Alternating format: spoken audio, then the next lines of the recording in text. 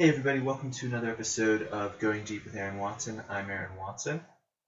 If you have not done so already, please be sure to hit subscribe, whether you're on Stitcher, iTunes, listening on the website.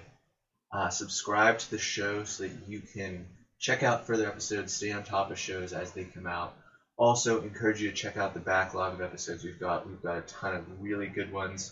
Record-setting hikers, Paralympic gold medalists, trailblazing entrepreneurs. Check it out. I think you'll really enjoy it. But today's guest is Sean McComb. Sean is a fellow alumni of the University of Pittsburgh, and in 2014 was named the National Teacher of the Year. Sean is a very hardworking, thoughtful guy, and I think regardless of your profession, the lessons and the wisdom that he shares in today's episode is applicable in so many facets of life. You don't have to be a teacher to learn something from this guy. I encourage you to sit back, enjoy the next hour conversation, take something from it. And without further ado, Sean McComb.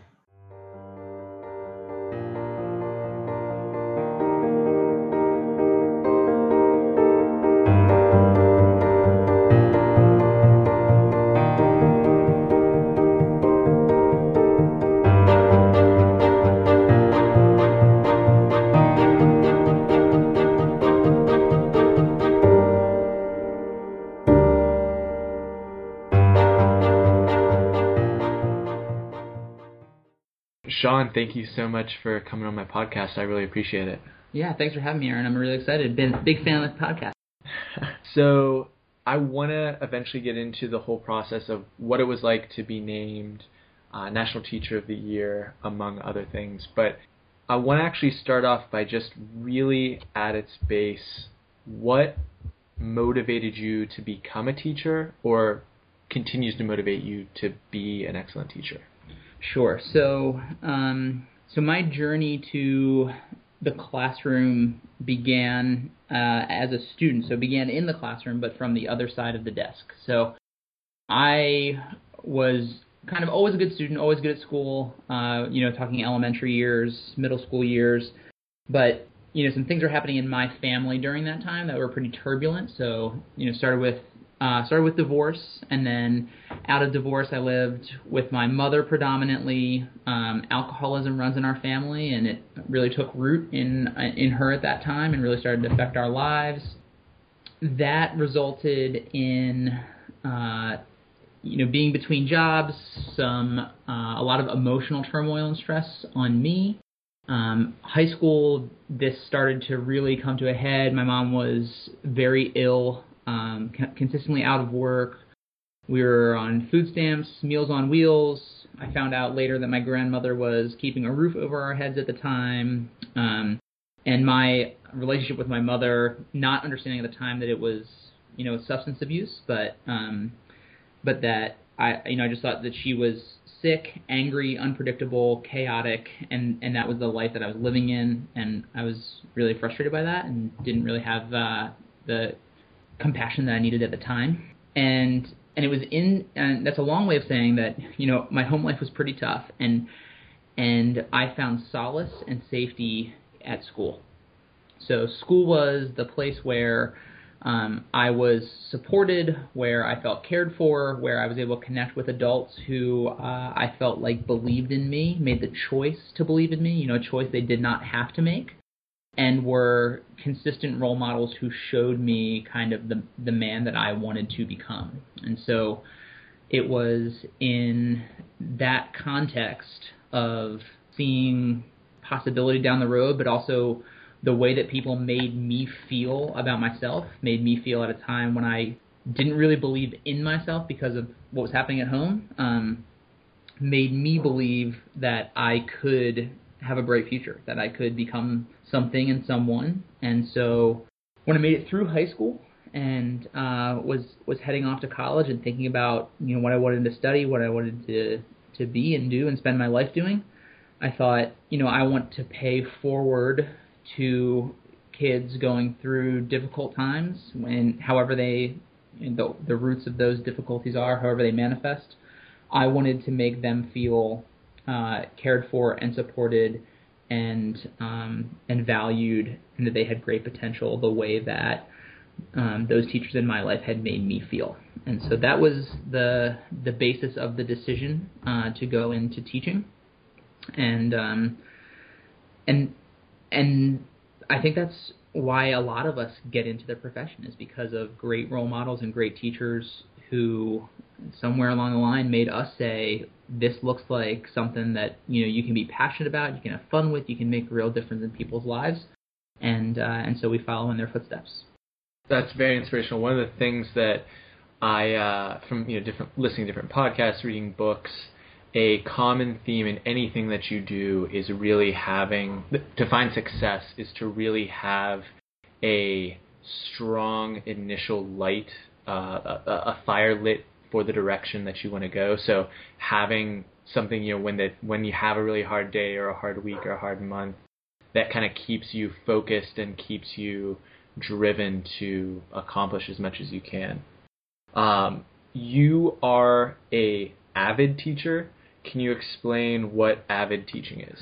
Yeah, so I'm in my 10th year of working in Baltimore County, Maryland here, and I've spent 8 of those years teaching in a program called AVID. AVID is a college readiness program that exists across the country, and even in Australia and in some Department of Defense schools across different borders.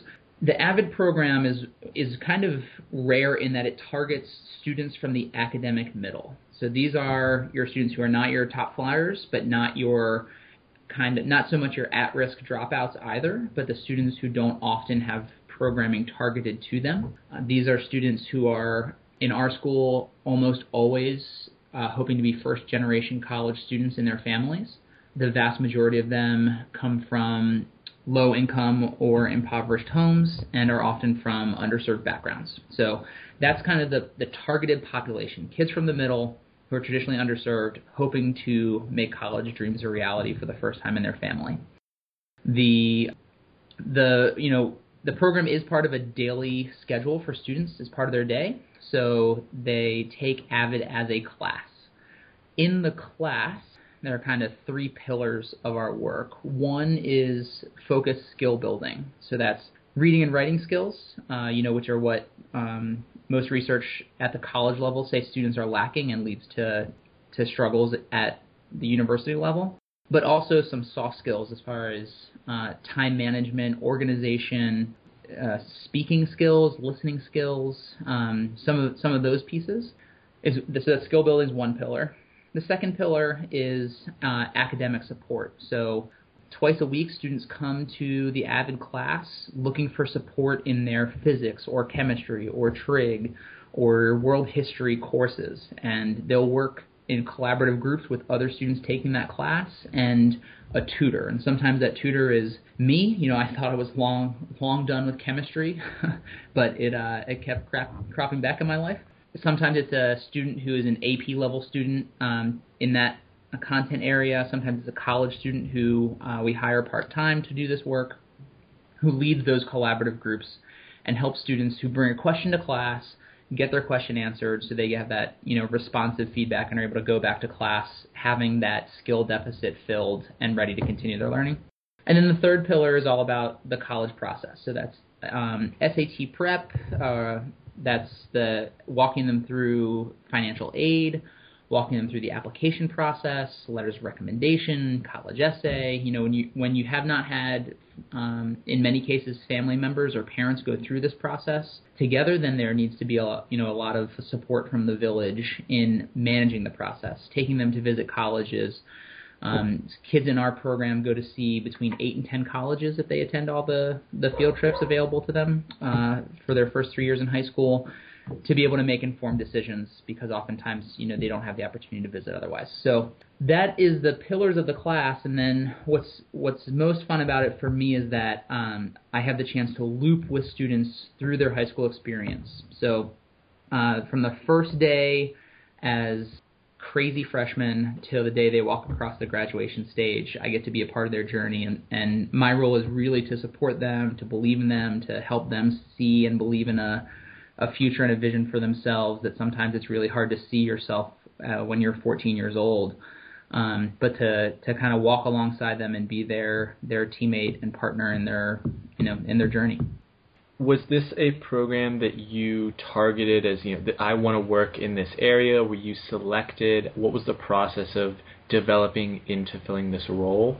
And how common is kind of another question? How common are AVID programs across the country? Yeah. So for me personally, when I was in school, I grew up while my circumstances were certainly very challenging, they were challenging within a pretty affluent suburb of Philadelphia. So when I went to college at University of Pittsburgh and did my student teaching in Pittsburgh public schools and took some social foundations classes, I really started to get a sense of my own privilege. Despite my personal economic circumstances, home circumstances, the privilege of the public school I was able to attend and what that was able to do for me.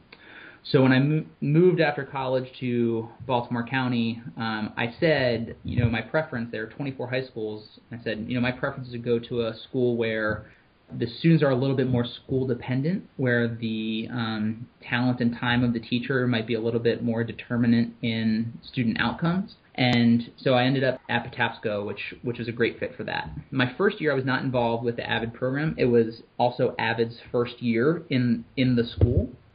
And I was just teaching 9th grade English, and I was teaching a course called Patriot Pride, which was just kind of a freshman seminar course, really loose, not a lot of curriculum, and that wasn't, I thrive on structure, and I think so do 14-year-olds. So without a lot of curriculum, I decided to kind of create 5 pillars within that 5 pillars of character that we were going to study and look to, and took a lot of high-level interest current event reading or profiles of people like Pat Tillman or Jim McLaren, if you're familiar with his story, and have students delve into character through kind of studying these heroes.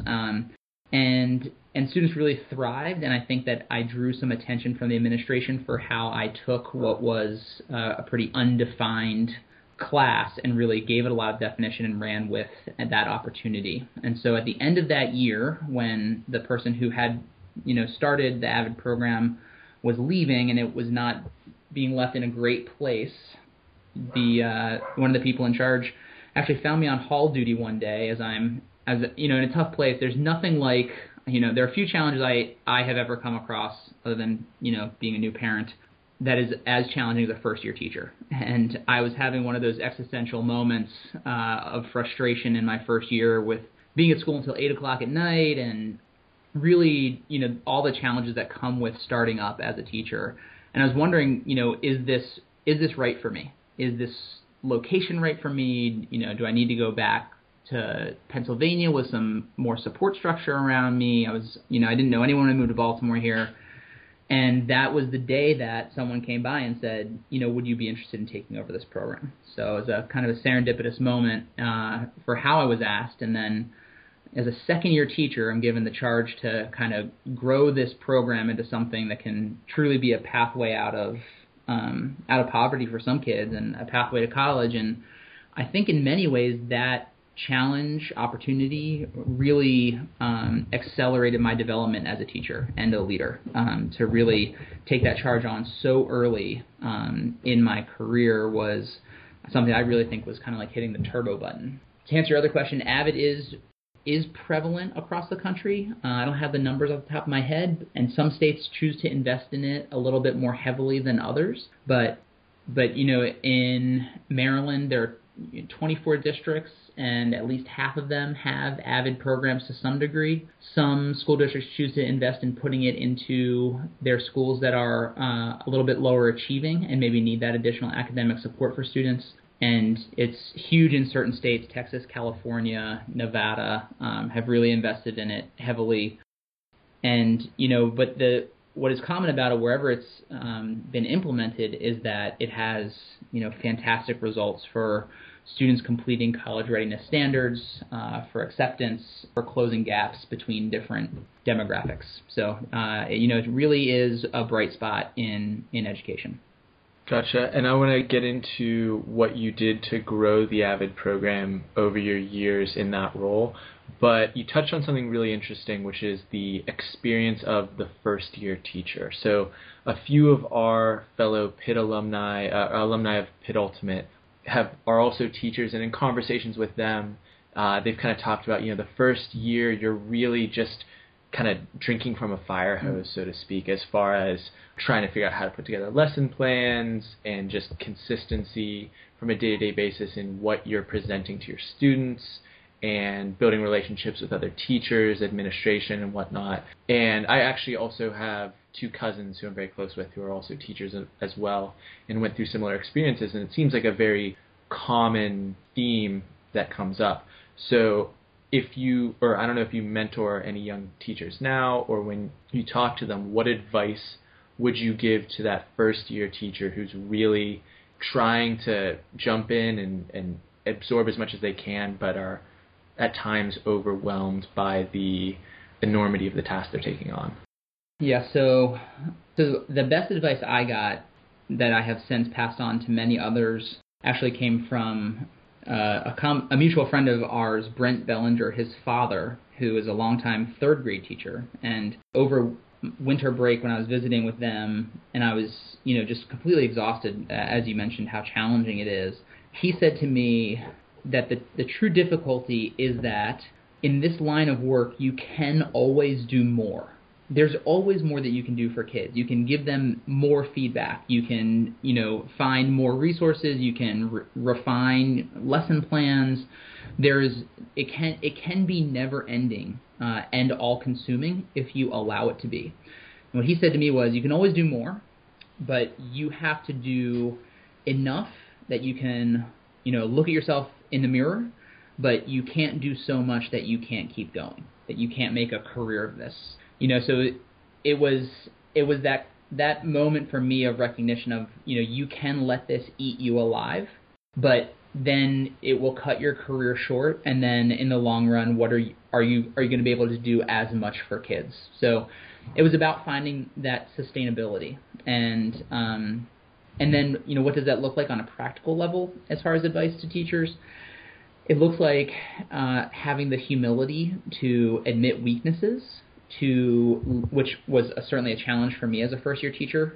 I wanted everything. I wanted to thrive. I wanted to be great. I wanted it to be perfect. And so that meant for me too often trying to figure it out on my own instead of opening myself up to the expertise of others who had, already walked down that path. So I think it's about kind of finding your tribe within any given faculty in school and finding the folks who are open to supporting you, can give you materials, can work you through challenges, and are willing to share their time for you to do that.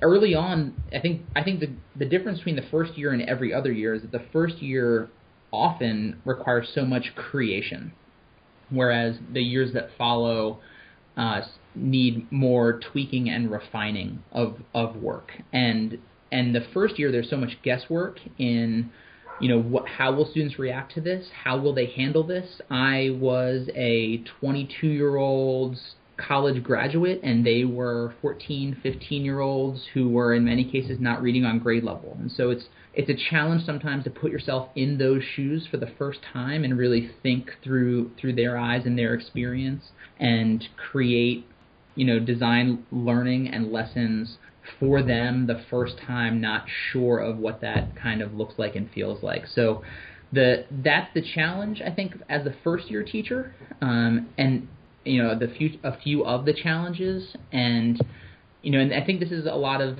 where we have found answers from a policy perspective is leaning on, assigning mentors to these new teachers or hopefully pairing them thoughtfully with, based on personalities, but helping these people, new teachers, not feel as though they are alone in the process.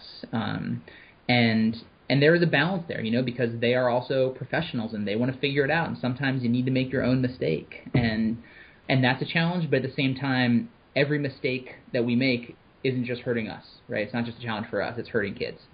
So it is a difficult line to walk. That's why there's so much talk around teacher education programs at university levels, and how can they be more effective so that that first year isn't so much throwing people, into the fire, instead of getting them acclimated a little bit more while they're students. But so the advice would be to have the humility to lean on others for help, to trust people who have done the work before, and to be really thoughtful when we depart from that kind of wisdom.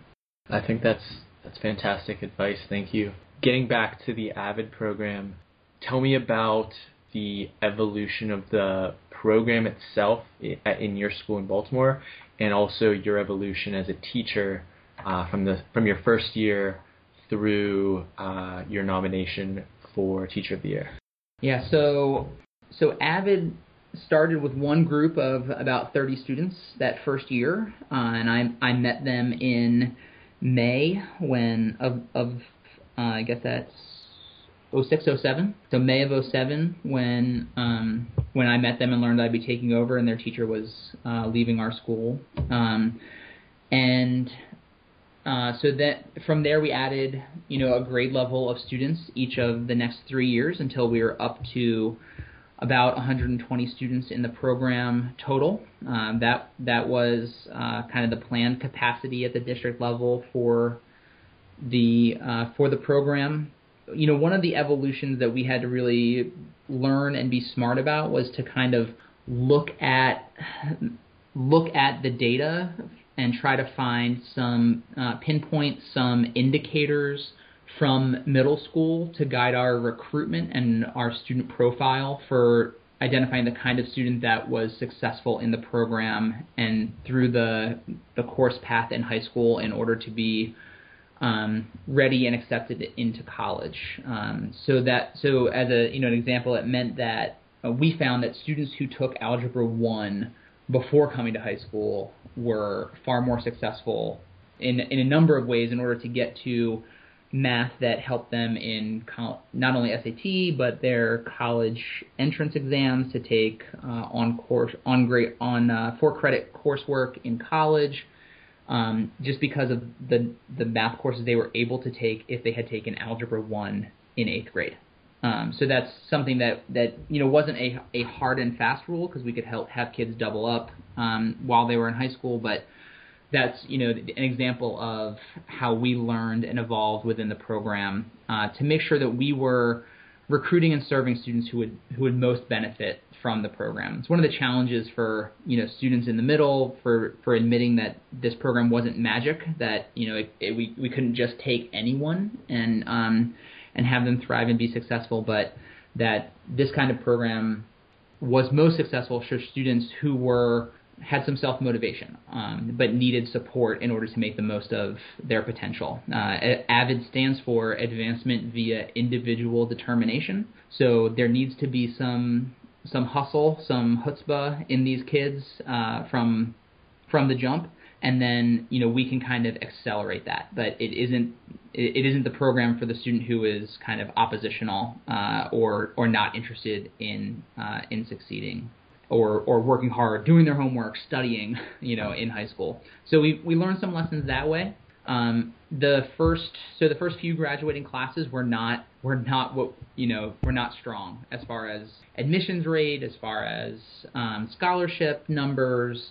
It was not what we had hoped for. At the same time, there were some students in those classes who probably would not have graduated high school, but did because of the support that they were given. We just weren't kind of fulfilling the mission that we had set out to fulfill. How did that compare to other programs at that time? Because it was still across the board a relatively young program. Is that correct?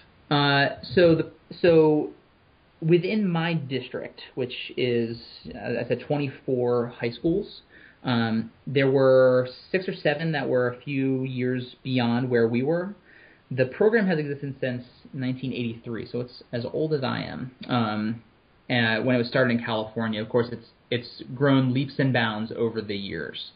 So it's interesting. It's hard to date the program because there is, on some level, some institutional knowledge that exists and is much older than our experience in Baltimore County.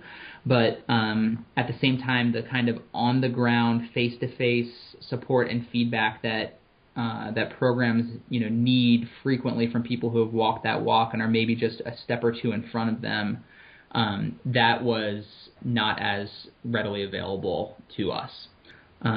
So then Avid class of 2012 comes along, and this is one that I'm looping through, and that class is the first class that we had where 100% of the students who graduated from the program were accepted into four-year colleges. So we learned some lessons. We worked really hard to support students. We learned some lessons about getting parents on board in the process much earlier, making sure that they knew what they were getting into when they were promising college to their students, what they should be thinking about with financial aid, and being part of the process. We learned a lot of lessons there. We learned a lot of lessons about what level of coursework we need to encourage students to take as far as standard, honors, AP, at what point in order to help them be successful, and learned a lot of lessons. And so that class started a really good run for us, and starting with that class, the last four graduating classes, 98% of students admitted to four-year colleges. Each of those graduating classes, the students in the Avid program have earned as much merit scholarship as the rest of their graduating class combined. So we're talking 30 students out of 230 or so students are earning as much merit scholarship. So, it's been powerful. It's been powerful to watch. What's more powerful than those numbers are to know the kids, know their stories, know their challenges, and what they have overcome. So, like a quick example, the last class I looped through was class of 2014.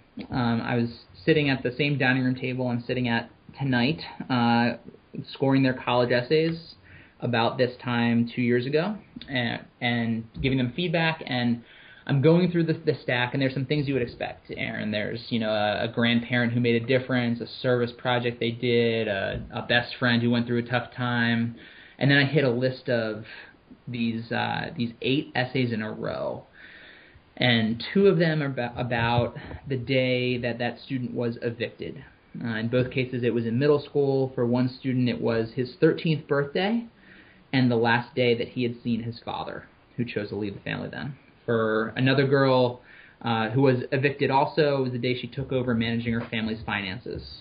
For 2 other students, it was writing about seeing a parent who was fighting a substance abuse. One, it was watching the parent overcome that addiction and how powerful that was. For another, it was watching them succumb to the addiction and how challenging that was. A student wrote about having the police raid her home and arrest her brother one morning, and then she wrote about how she went to school that day and aced 2 tests, and she has earned nothing but straight A's her entire high school career while that is happening around her. Another student wrote about living in a car for 18 months.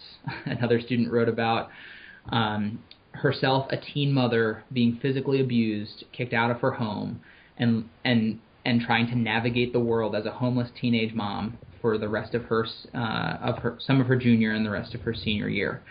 So, you read these stories, and these are the kids who are able to do these incredible things, and I can't tell you how much hope that can give a person to know these kids and know their stories and know what they're able to do if we make a choice, and that's a choice individually, societally, institutionally, to give kids the resources that they need given the challenges that we allow them to grow up with.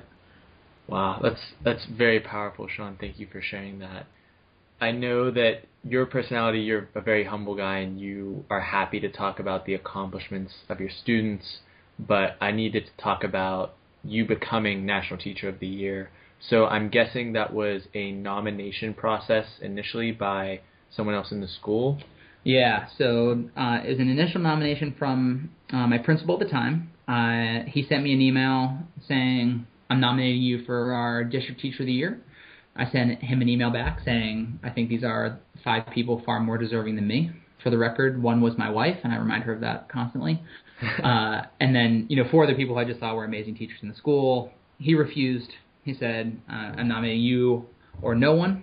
And I'm going to send your names. You're going to have to tell someone else that you're out. So he sent it in. That starts the process. It works a little bit differently in different states for how they end up with a state teacher of the year. But here in Maryland, they select it from district teachers of the year. So there are 117 schools in my district, so each has a chance to nominate a teacher.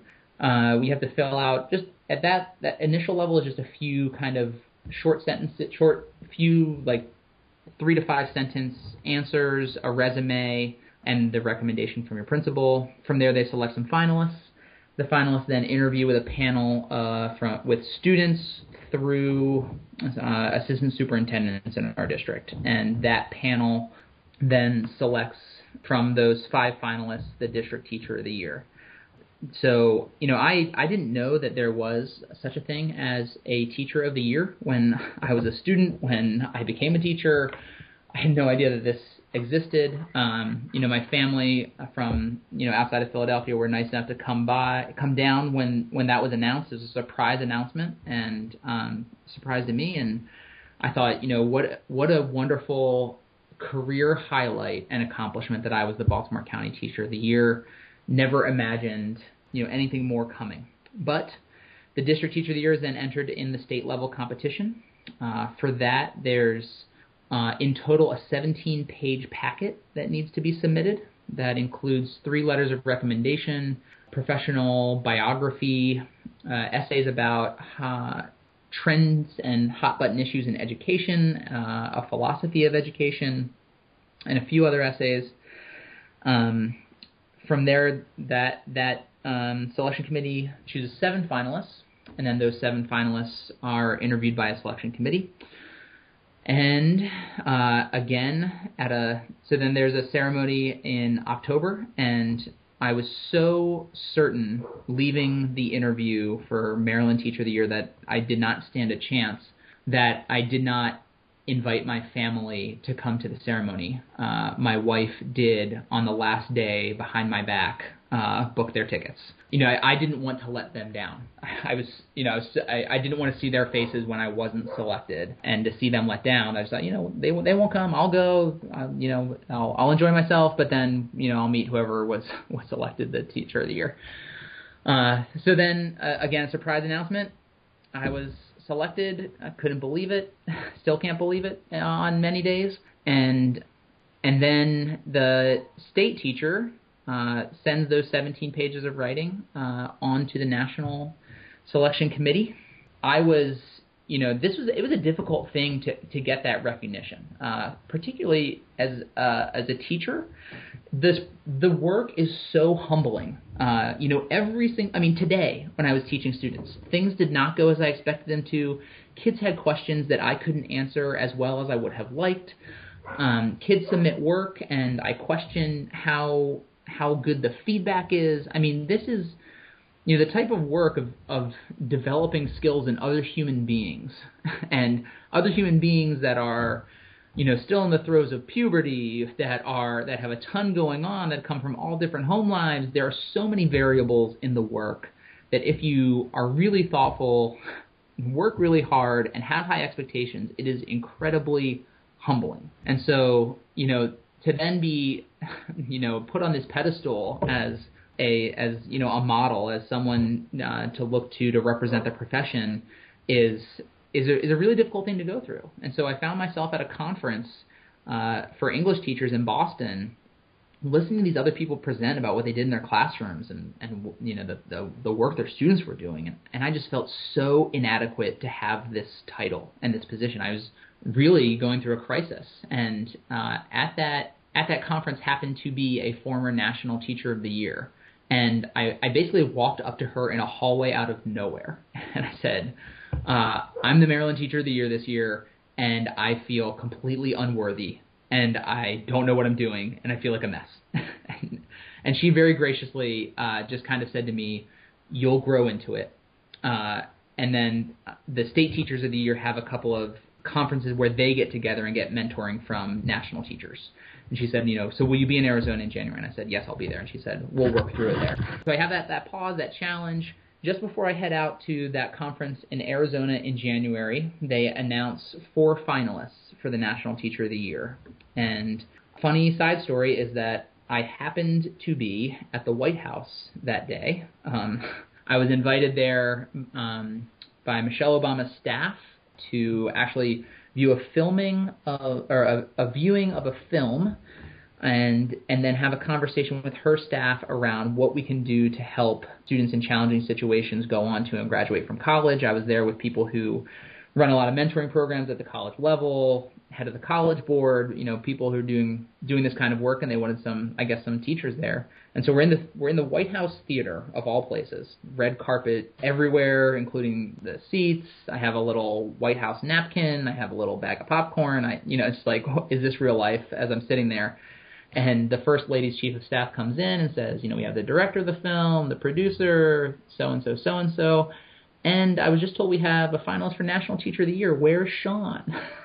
And I hadn't told any of these people. I couldn't believe it myself, and I just kind of sheepishly raised my hand. And I'm like, yeah, that's me. I guess I should get used to this.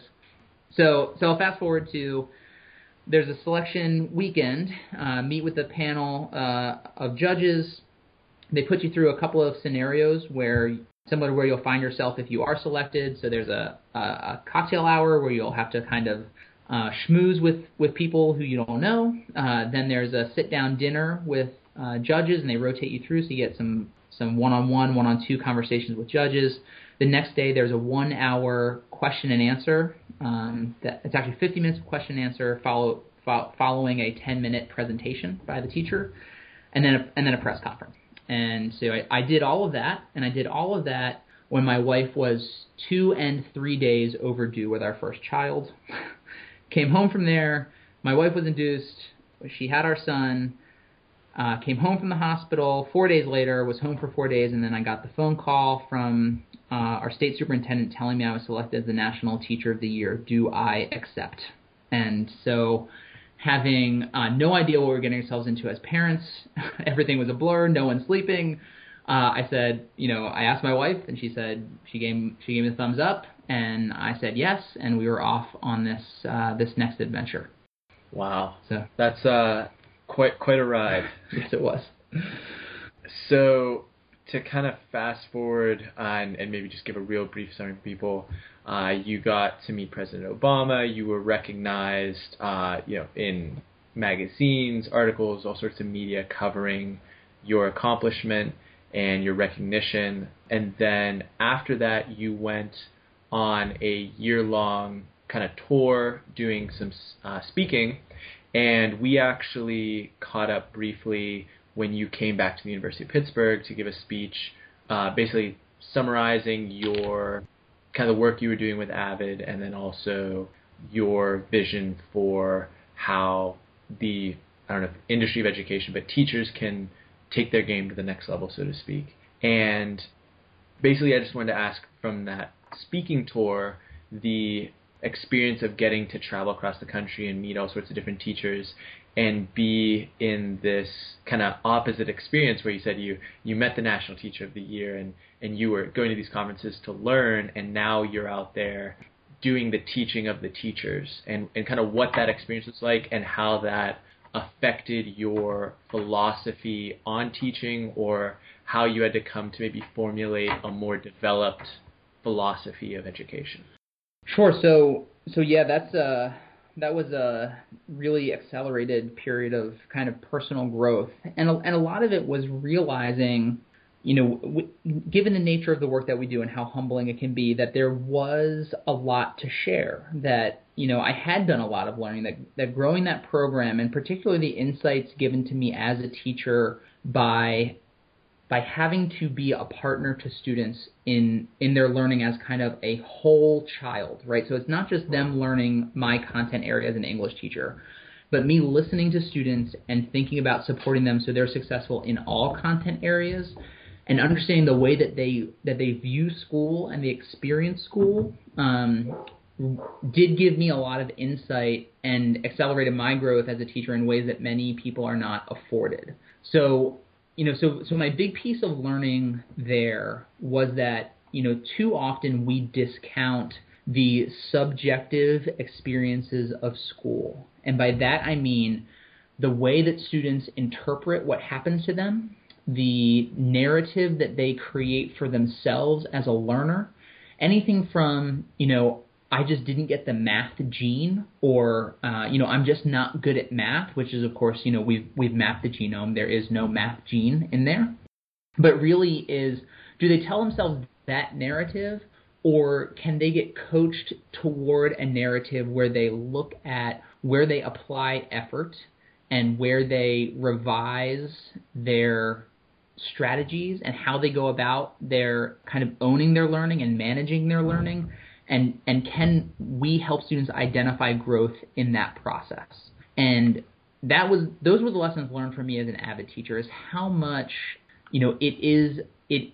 how much of what happens in learning really requires a lot of personal risk. There's a great quote from Parker Palmer that the enemy of learning is not ignorance but fear, right? Fear of taking that risk, fear of being vulnerable and judged, not good enough, not smart enough, what have you. And how do we create environments and circumstances that help to alleviate that fear and give children the support and care that they need to take risk and to grow? And that is something that is not often articulated when we think about school reform and when we think about education. The popular answer is to test and punish more, to hold teachers more accountable, to kind of double down on a factory model. And what I saw transform students was exactly the opposite of that, was instead, looking at it as from a much more humanist perspective and thinking about that child as a whole being and thinking about how they feel about school. And that's what really matters. And there is a lot of research to support this and bear this out, that if kids have a sense of hope for their lives, that if they feel that they have a sense of efficacy and a supporting environment and they value what they learn, that's what motivates students. It's not a test score. It's not, some payoff that's forever down the road. It is a lot of these other factors that we aren't paying attention to enough right now, that a lot of classroom educators are aware of because that's what has made them successful. But we have a challenge bringing that message into a policy realm. And so that was a lot of what I shared and what I learned over the course of the year. And for me, it was a process of finding a way to articulate that in a way that different audiences could hear it, could learn from it, could think about next steps for them, whether they were a classroom teacher or a building level principal or a state superintendent or a legislator, and what that meant for them at different levels. It was a fascinating kind of intellectual experience to have to manage that and think about audiences and think about how to reach different people who come to that work from different perspectives. Gotcha. So what's also really interesting is then having gone on this tour, and you're talking about policy, you're talking about affecting legislators and other very serious influencers that can really affect the macro environment of the teaching community, to then go back this year to teaching, get back in the classroom when there were probably opportunities for you, I'm guessing, to take a different path away from the classroom. What brought you back?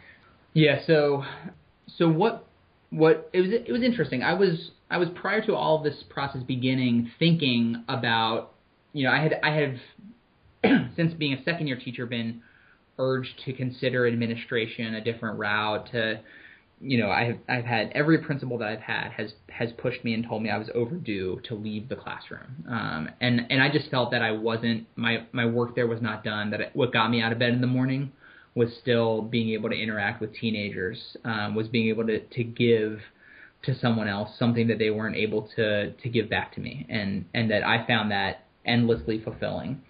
And what I realized taking this year off and having a year away from the classroom was that I missed it terribly. There is just, when it is done well, there is a certain energy and intensity to a highly functioning classroom that is a rush, that is addicting, that and it is such a puzzle that if someone is, I think, intellectually inclined to do that work as well, and they have the other, the patience for it, the patience for kids, that kind of combination, that, I love the work. And so I realized during that year away that I was still thirsty for more and wanted to do it.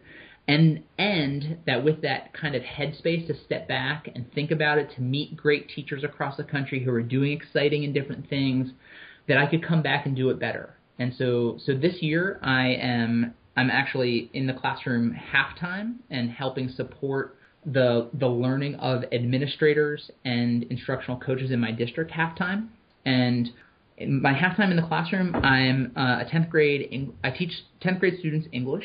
And the work that we do right now is, I can't imagine going back to what I used to do in the classroom, which is kind of funny to say after you get an award for what you did before. But, right now my students are researching social justice issues that they have personally selected and are motivated by. And on a given day, I have students who are working on, research, creative writing, doing Skype interviews, who are collaboratively planning an awareness campaign to launch within our school and community about these issues that they are personally motivated by. And as they're doing all of this, work that is really interest-driven, that is, meant to thrive on their curiosity, they are at the same time developing the same reading and writing and speaking and listening skills that they might be if I was forcing a book on them that I hope they would like, or forcing a project on them that they didn't have the agency to make a choice about. And I just have seen a different level of engagement and enthusiasm for the work by allowing kids that choice. And so, so I come back and I have a new idea, and I think a lot of teachers get this every summer, well, what if I tried this year? How would that turn out? And that kind of tinkering and experimenting and, it's almost like making, right, is endlessly fascinating and fun and something that, I am still thriving on. Cool. I think that's a pretty good note to start wrapping up on. I want to be respectful of your time. Before we tell the listeners how to connect with you and give you a chance to issue the personal challenge to the audience, is there anything that I didn't give you a chance to say, Sean, that you'd like to? Yeah, so I think in general for your listeners who might be catching this episode but themselves not involved in education, I would just ask folks to tune in a little bit more with a critical eye to the conversation, to think about when they hear debate or when they hear people talk about education policy. As we want to raise the bar for kids and for outcomes, are we having a simultaneous conversation about raising the resources and the inputs? Childhood poverty is absolutely an epidemic in this country and one that we should be ashamed of, and that affects learning and lifelong outcomes. And this is the school conversation needs to be actually a childhood conversation, and I would just urge more people to invest in that conversation, as it is, I think, an investment in our future. I like that. If people want to connect with you, continue the conversation, or just learn more about you, where can they find you digitally? Sure. So a good starting point is Twitter. I am at Mr_McComb. That's a good starting place. And then this year I'm working with a nonprofit called Teaching Channel. And if you were to go to Teaching Channel and search Sean McComb, I'm on there with some videos from my classroom, some blogging that I'm currently doing about how I'm trying to get better with my practice. You can check that out. And then a buddy launched for me, SeanMcComb.com. So there's some stories about me, some clips, and all kinds of stuff if you're still somehow curious about me. Excellent. All of that will be linked to in the show notes at goingdeepwithaaron.com/podcast.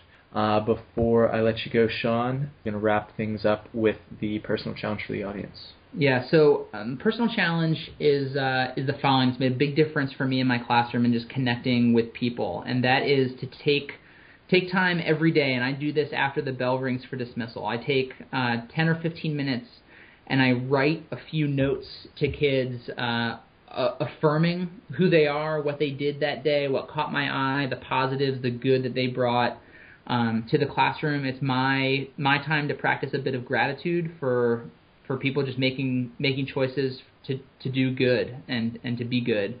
And what I have found is that has made me so much more positive and restored, and kind of tricks the Tetris of my brain to start looking for positive patterns and finding the good in people that I work with. And I think that we can kind of replicate that in any realm of work or personal life, to take the time to shine a light on the good that others give to us.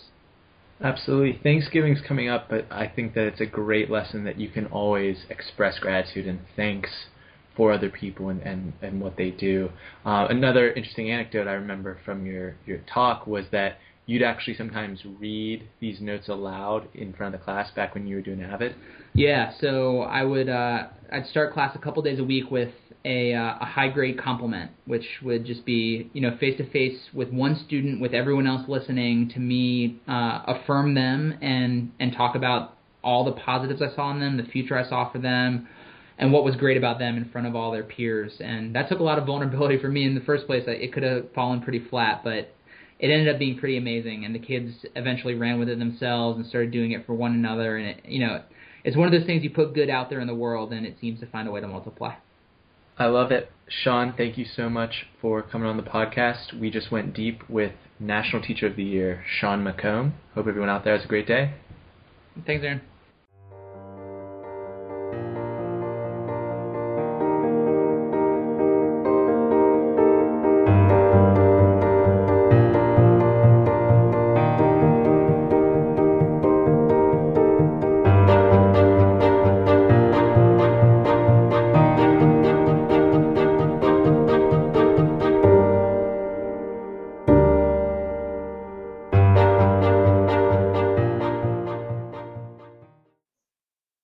Hey everybody, hope you enjoyed that episode. Thank you again to Sean for coming on my show. If you have not done so, please be sure to subscribe. Make sure you can stay up to date on future episodes. But another thing that I'd really appreciate you doing is, if you really enjoyed today's episode, felt like you took something from it, I'd appreciate it if you shared it with one other person, whether they're someone who's about to enter the realm of education, or someone who's been teaching for a while, or someone who thinks broadly about policy and about just the way the world works, or wants to be a better educator. I'd appreciate it if you shared this episode with them. And when you do, CC me on that share. My email is goingdeepaaron@gmail.com. Once again, that's goingdeepaaron@gmail.com. I'd love to be a part of the conversation.